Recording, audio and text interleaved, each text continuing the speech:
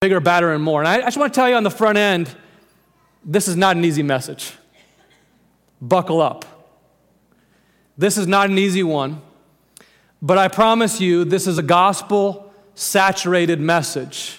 And the words we're going to look into here in Luke are words that Jesus says repeatedly across Matthew, Mark, Luke, and John. Jesus promised us things like abiding hope. He promised us eternal life. He promised us forgiveness here and now. He promised us deep, meaningful community. He promised us meaningful work, service in this world, as well as genuine rest where we can be refreshed. He promised us growing freedom to do what is right and to follow God. He promised us a fruit-filled life where we have this beautiful character of love and joy and peace and patience and kindness and goodness and gentleness and faithfulness and self-control. The simple truth is, many of us don't experience all that He promises on a regular basis, do we? Maybe most clearly, Jesus put it this way in John chapter 10, verse 10. There is a thief who comes to steal and kill and destroy. I think of it this way. There's a thief who comes to steal your joy, kill your hope, destroy your peace. But I have come, Jesus said, that you might have life, and not just an eke it out and get by until you get to heaven kind of life, a life in abundance. Amen? This is what Jesus came to provide for us. It's one of His purpose statements. Jesus' goal is not simply that you would get saved and then eke it out until you die. Do we believe that?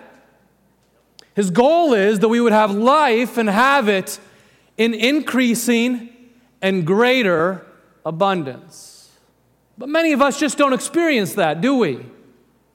I want to tell you here as we wrap up this series today that one of the main reasons that we don't experience it is because we don't go for it. Friends, you got to go for it. I promise you, by listening to the last 7 messages, you won't have the good life. I promise you that. By giving these last 7 messages, I won't have the good life. It's by going for these practices that are listed on the back of that card, living in it, refusing to settle for second best as this world and as the thief offers to us, but rather saying, I'm going to go after what Jesus has presented, His way of life, doing it His way, giving myself to His kind of practices and disciplines, and then perhaps taking the long view, I will experience more of the abundant life that He has for us. It's an active pursuit. I promise you, it's not passive. The truth is, we are offered by our God the richest of holidays at the sea, as C.S. Lewis put it. But we tend to settle for very easy mud pies in the slum.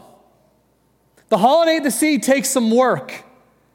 And grace is not opposed to effort. Grace is definitely opposed to earning. You cannot earn God's grace. But if you want to experience more of God's grace on a daily basis, it does require your effort. We are offered not mud pies in the slum. We are offered a holiday at the sea. But we tend to settle. And nowhere is our settling more obvious than in our modern, endless pursuit of happiness. Today we're going to confront the most obvious threat to our faith and, I would say, to the church today in the 21st century.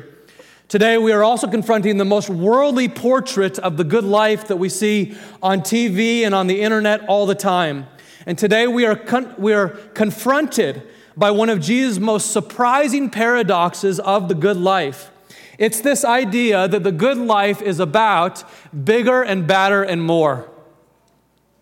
Sexier, more beautiful, and newer.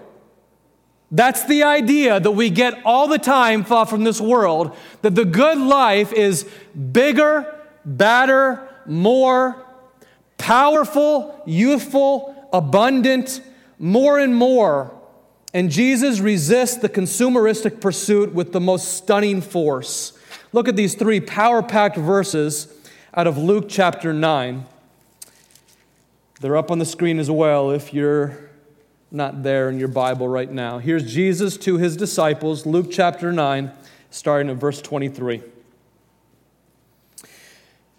Jesus said to them all, to all of his disciples, and I would venture to all of us, his disciples today as well, those who would be his disciples, he would say this: whoever wants to be my disciple must deny themselves and take up their cross and daily follow me.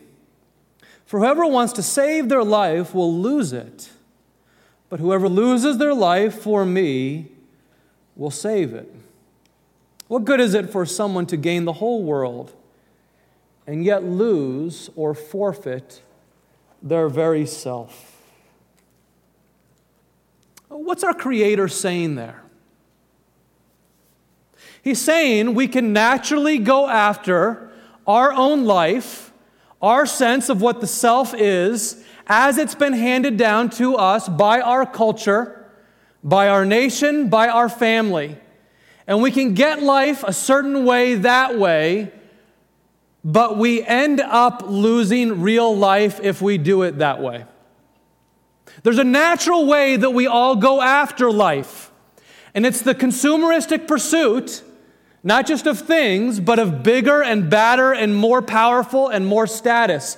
And if you go after that, you will gain some things, but Jesus says you will lose your life as God created you to live it.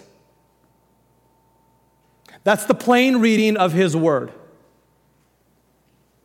Now, what he's not talking about here is heaven or hell. He's not talking about that. Nor is he talking about how to avoid premature death. He's not talking about that either.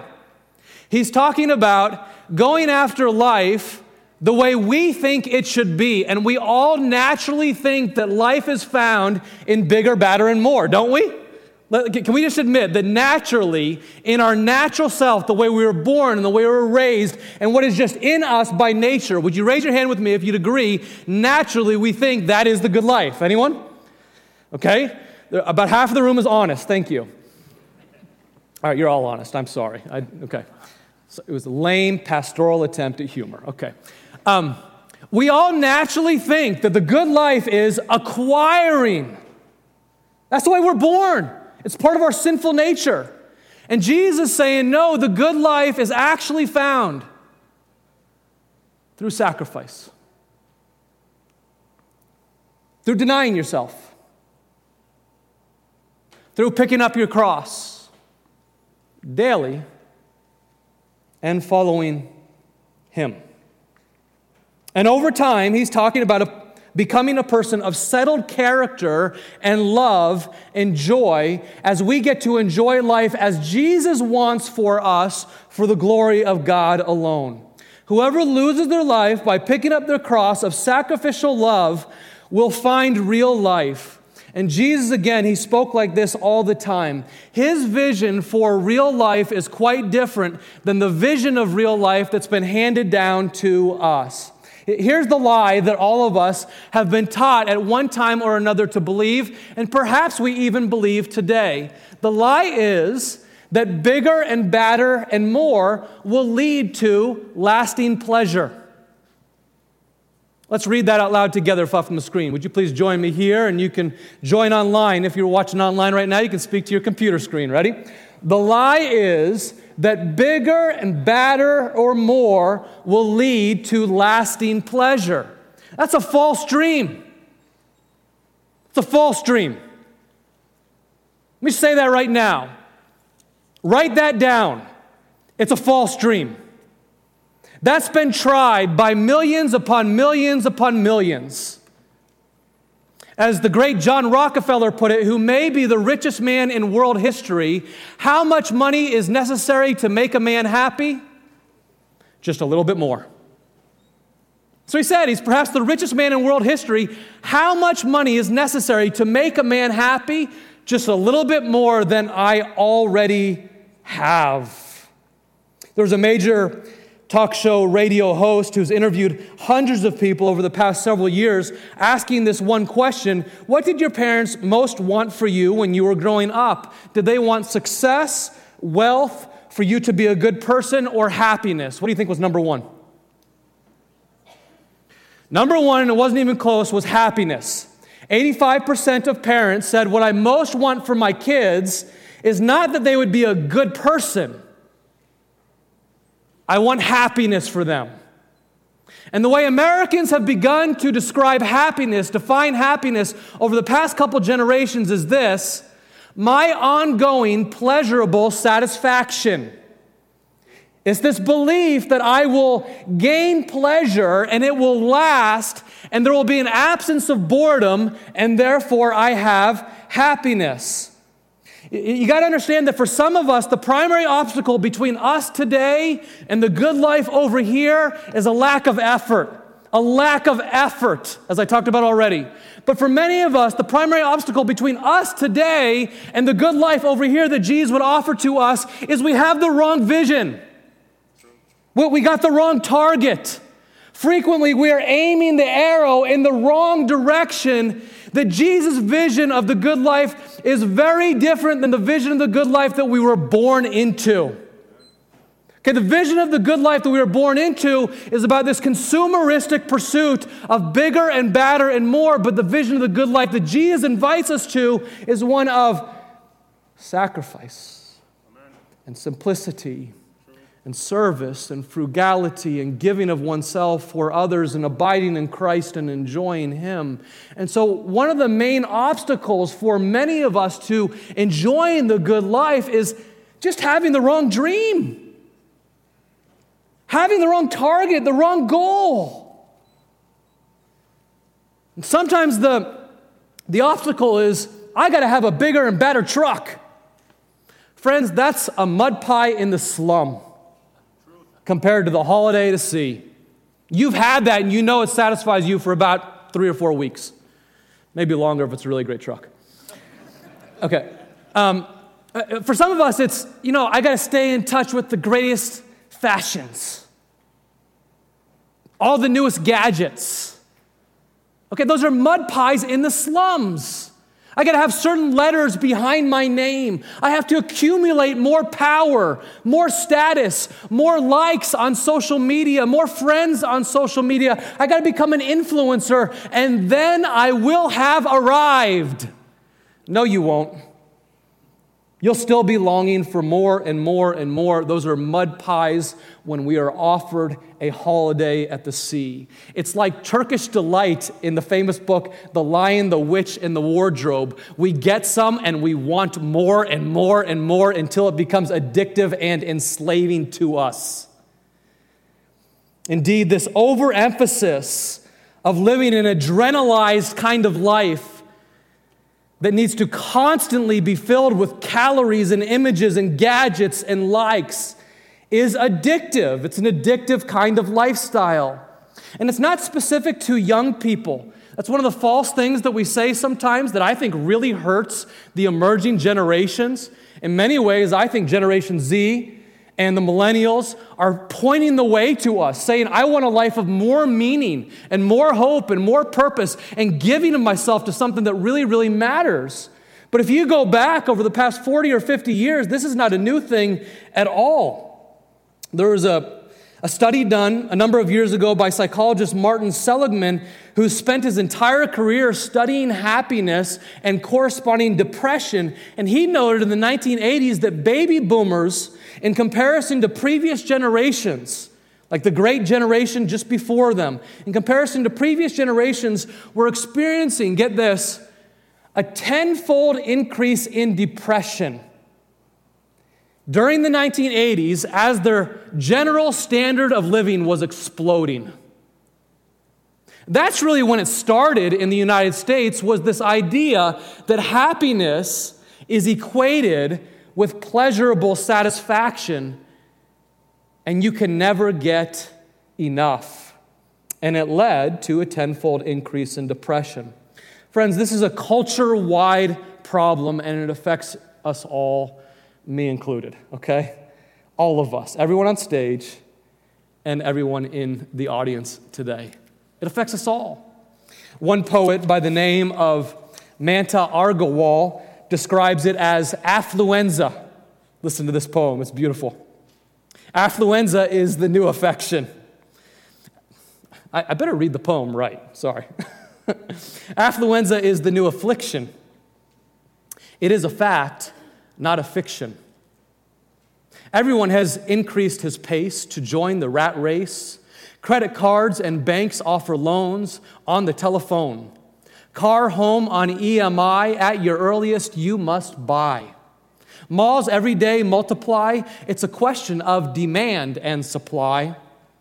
24/7 advertising blitz. Decision makers are the kids.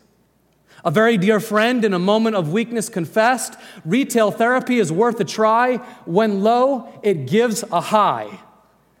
With lifestyle diseases, young are down. Lament doctors with a frown. The only cure is to simplify if at a ripe old age you want to die. This is the greatest existential daily threat to the development of the good life in the church today. It's a consumeristic mindset. It's affluenza. If you're not careful, it will even affect the way you view God. It will certainly affect the way you view church. That I come to church for what it gives to me. I come to God as a product for what He gives to me. Look at verse 25. Jesus says this, "What good is it for someone to gain the whole world?" What would you put in parenthesis there? What goodies would you put in there? What good is it to gain the whole world and yet lose or forfeit your very self? What good would it be to gain everything and lose or forfeit the way God wants us to live? Just a few chapters later in Luke chapter 12, Jesus puts it this way. He says, "Watch out. Watch out." I sometimes just imagine Jesus shouting this to me. "Adrian, watch out. Be on your guard, Adrian, against every form of greed, Adrian, because a man's life does not consist in abundance of possessions. So watch out, Adrian." And I've had to allow Jesus to preach that to me on many different occasions in my life because I can struggle with this too, just like anyone else. Be on your guard against every form of greed because your life does not consist in abundance of possessions. And if you gain the whole world, yet you forfeit your very life the way God intends it, boy, you've missed out. Now, friends, that's the bad news. The bad news is that our cultural and sometimes our family definitions of the good life end up colliding with Jesus' definition of the good life. And so what's the antidote to it? What is Jesus' definition of the good life? Here's the truth. The truth is that self-sacrifice and simplicity can lead us to a settled tone of joy and freedom. I don't know about you, but I don't want to live the roller coaster life anymore. I've lived the roller coaster life. It wasn't good. I want a settled tone of joy and freedom. And that's going to come to us in part as we practice simplicity and self-sacrifice. The good life should be deeply liberating. It's enjoying God. It's abiding in Christ. It's enjoying people. It's remaining in the vine and having the fruit of the Spirit come out from us. And then out of that is this life of simplicity and service to others. Look again at verse 23 and 24. "Whoever wants to be my disciple must deny themselves and take up their cross daily and follow me." You see, Jesus is not after fans, He's after followers, right? So deny ourselves, take up our cross, and follow him, not to be a fan of Jesus, but to be a follower of Jesus. For whoever wants to save their life will lose it, but whoever loses their life for me will actually find it. Follow me. It's really pretty simple. Follow me, and I will show you the way you will find real and abundant life in me. And it happens, Jesus says, as we deny ourselves, as we practice self-sacrifice and even simplicity.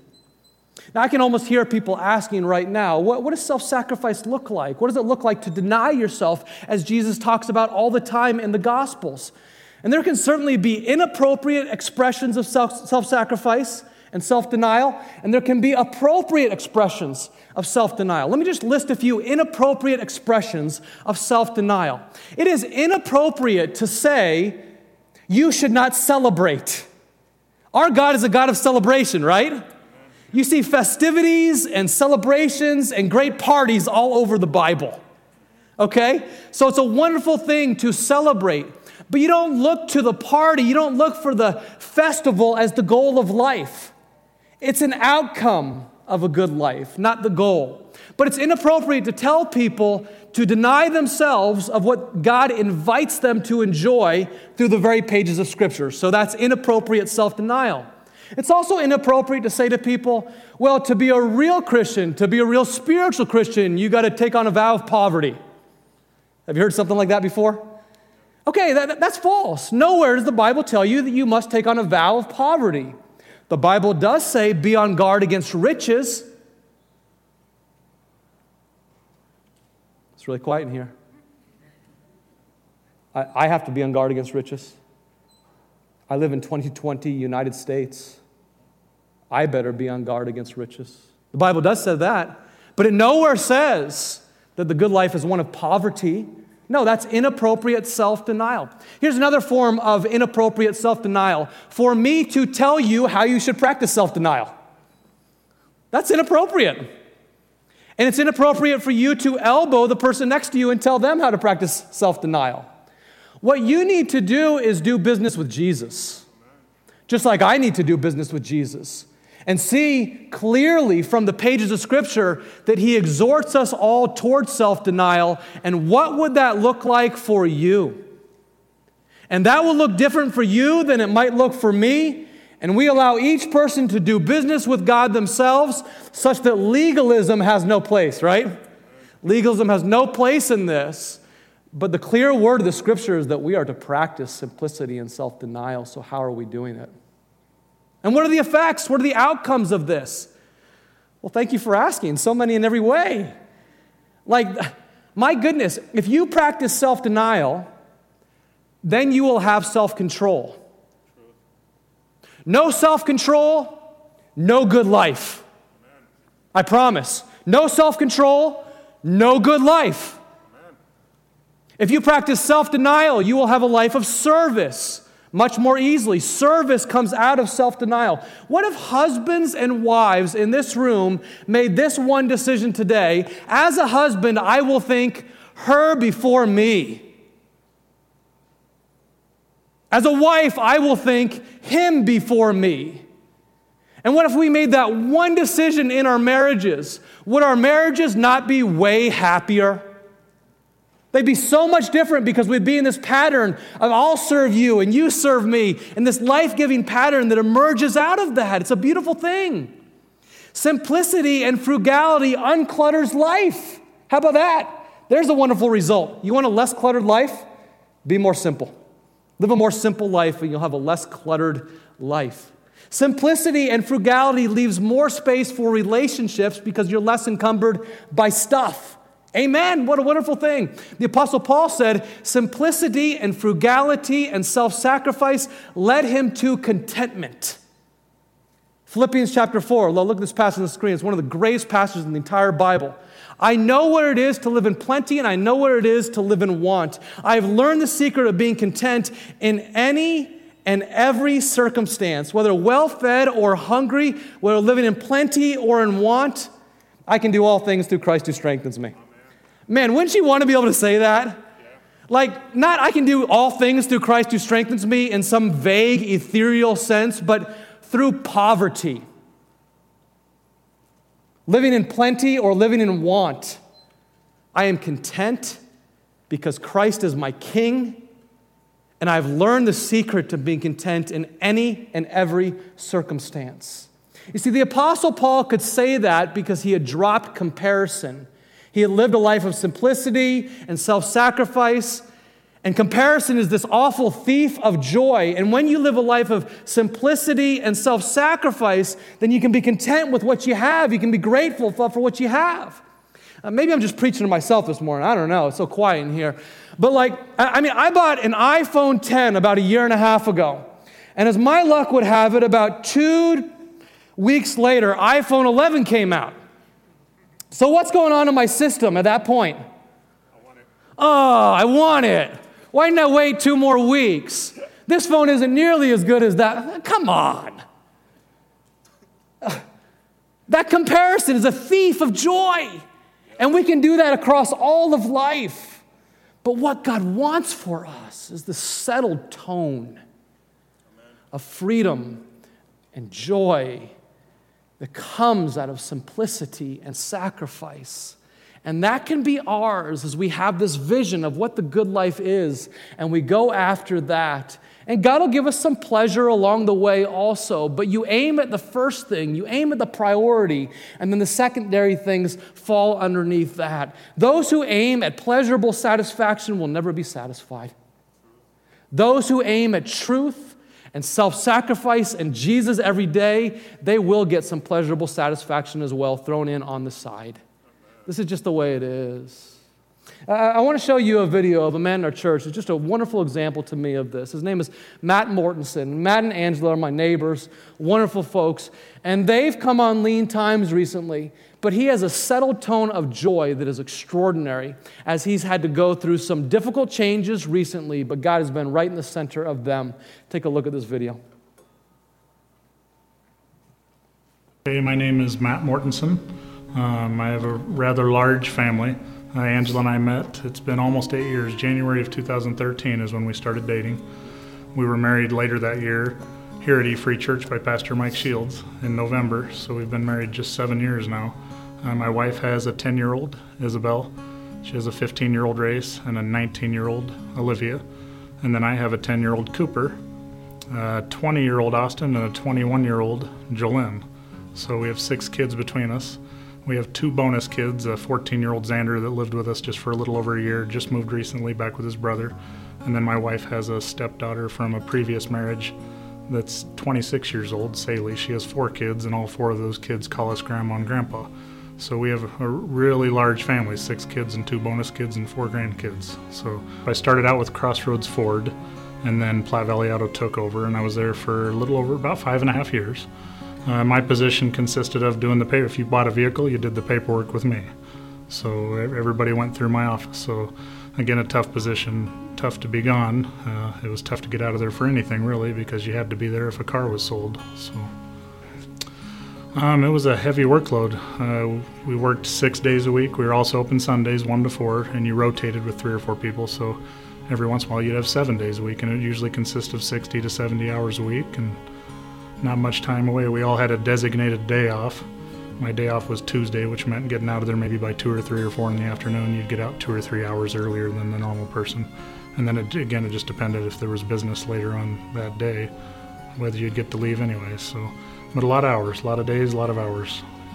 One thing I loved about the job were all of the people that I worked with, everybody you get to meet. I mean, I can't believe the amount of people that I've met over the last 5.5 to 6 years.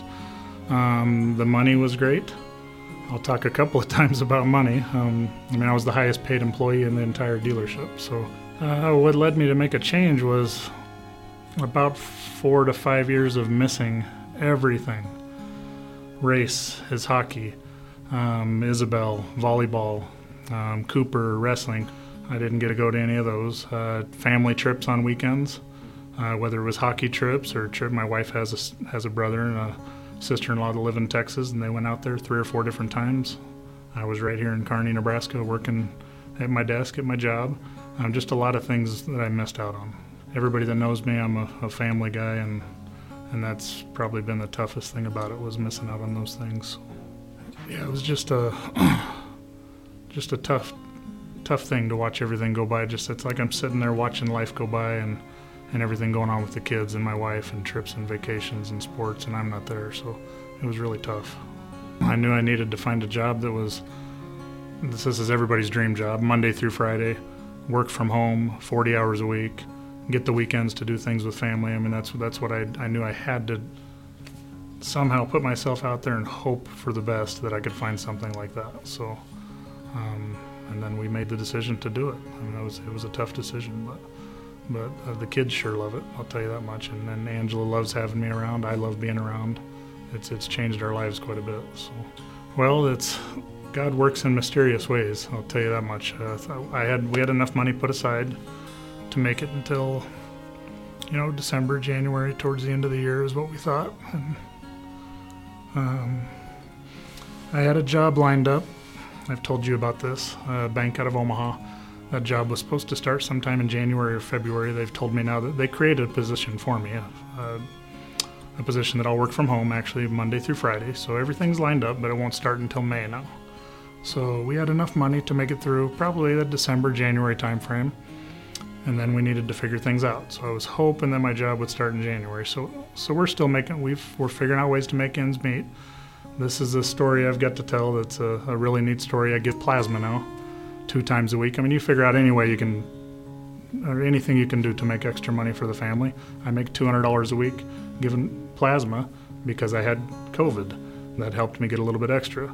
They were doing a giveaway a couple of weeks ago for an Amazon gift card. I can't tell you how many people give plasma here in Kearney, but that building is packed full all of the time. And I was the name that was drawn for the $250 gift card to Amazon. So that was a pretty neat feeling last week, going home to my wife and celebrating that. It had to be a God moment for my name out of all of those names to be drawn for $250. I handed that to her. She put it in her Amazon account, and now we have some extra money to buy presents for Christmas. And that wasn't something we were worrying about this year. The kids understand what's going on. We know that it's going to be one of those tight years where it's not all about what you're receiving, but more about what you give. So, but here it is. God provided us $250 for Angela to buy some presents for the kids. So it seems like things just work out to where we can make it another month or another couple weeks, and we've just been figuring it out. But we know that we haven't been figuring that out. It's been God that's helped us figure that out. So before, the good life was money, having a lot of money in the bank account to pay bills. Now the good life is walking outside when I want and playing catch with my kid, or trying to throw the ball 50 yards down to a neighbor that has a couple of kids down from me. Just being able to do anything the kids want to do. Before it was, wait till Dad gets home from work, and then it's probably dark already, so we can't play catch. So we can maybe do something in the house or watch a movie. We still found ways to do things, but now I can be outside with them. I can travel. I can see their sports. I mean, it's made a big difference. So.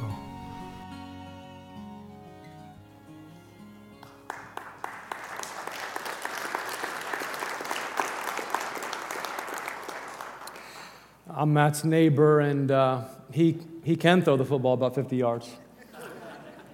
It's fun to be outside and play with him from time to time and his wonderful family. You probably heard it in that story, and I see it from Matt all the time. I really, really admire Matt and Angela, and what you probably heard there, what you saw there, and what I see from him all the time is this settled tone. He doesn't have a job. He has one coming. But he has a settled tone of joy and freedom. There's a peacefulness to his spirit because he knows that he heard from God. And he knows that he chose higher priorities. His life was mostly with a vision of the good life over here. And now his eyes are on a different vision of the good life as he follows Christ and prioritizes his relationship with God and his relationship with his kids. And he has a settled tone of joy and freedom, even as he's heading into a lean holiday season. I wonder if you might consider this as your practice as well, along with Matt and Angela, for this Christmas? What if you would intentionally choose simplicity and even sacrifice this Christmas? Do you remember from childhood that some of your very best Christmases were the leanest Christmases of all? You remember that? I remember some of my best Christmases as a kid was when we had hardly anything, because it was an opportunity to reinforce what mattered and to get our eyes off of what really didn't matter. And for a lot of us, that's going to require a huge step to intentionally choose simplicity and sacrifice, even though we don't need to choose simplicity and sacrifice. Because this choice moves us nearer to the way of Jesus, of sometimes choosing to deny yourself. We sometimes choose to deny what we want such that those things cannot grab hold of our hearts. I want to encourage you to consider that as a family. I know that sounds like a nightmare to the kids, but I want to encourage you to consider that as a family. As we wrap up this series here today, I'm going to invite the band up front, and I just want to encourage you as we finish these 7 weeks in the good life. I've heard from many of you that you've really appreciated this series, and it's been helpful for you. But I've also heard from some that say, I've been going for the good life, and it hasn't been happening for me. And I've done a few of these practices that you've mentioned, Adrian, but it hasn't been happening for me. And I get that. But I just want to encourage you as we wrap up this series to take the long view, okay? It doesn't happen in 7 or 8 weeks. It happens as you decide that over these next months into 2021, I'm going to choose 1 or 2 of these practices in the back of this card, and I'm really going to give myself to them as I put in effort to getting nearer to God, to abiding more in His love, to remembering He is the vine and I'm merely a branch, and outside of the vine, I won't have the life-giving nourishment that God wants to give to me.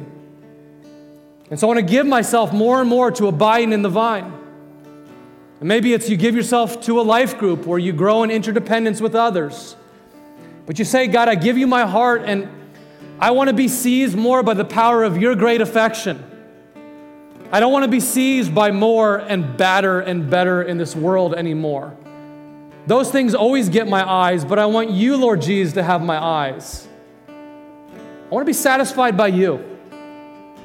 And you take the long view of, God, would you help me in this over the next several months? And you experiment with a few different practices, and you talk to someone who's a little bit further along in their spiritual development than you are. And slowly but surely over time, God offers transformation to us. It's not a myth. It's not for other people. The good life is for you. Jesus came to give the good life to you. He came that you would have life and have it in greater abundance. He came that as we dwell in Him, the beautiful fruit of the Spirit would be ours. It would overflow from us over to other people's lives as well. This isn't for someone else, it's for you. Receive it with thanksgiving. Father, we ask of you that this would be true for our church. We've settled for a long, long time. Every one of us on stage have settled. Every one of us in the seats have settled. And we don't want to settle for secondary things. We want your vision for our lives, Lord Jesus. You are our creator. You are a redeemer. You are a sustainer. You know what is best for us. So, Father, would you remove from our minds the things that we focus on that are secondary to your grace? And would you help us to focus again on the beautiful, good character of God, dwelling on you, studying your word, meditating on your truths, and being changed by you. Be our vision, God. Be our vision. Be thou my vision, we say, by faith We want you to be our dream. We want you to be our vision. We want you to be our portrait of the good life that you would intend for us. In Jesus' name we ask, amen.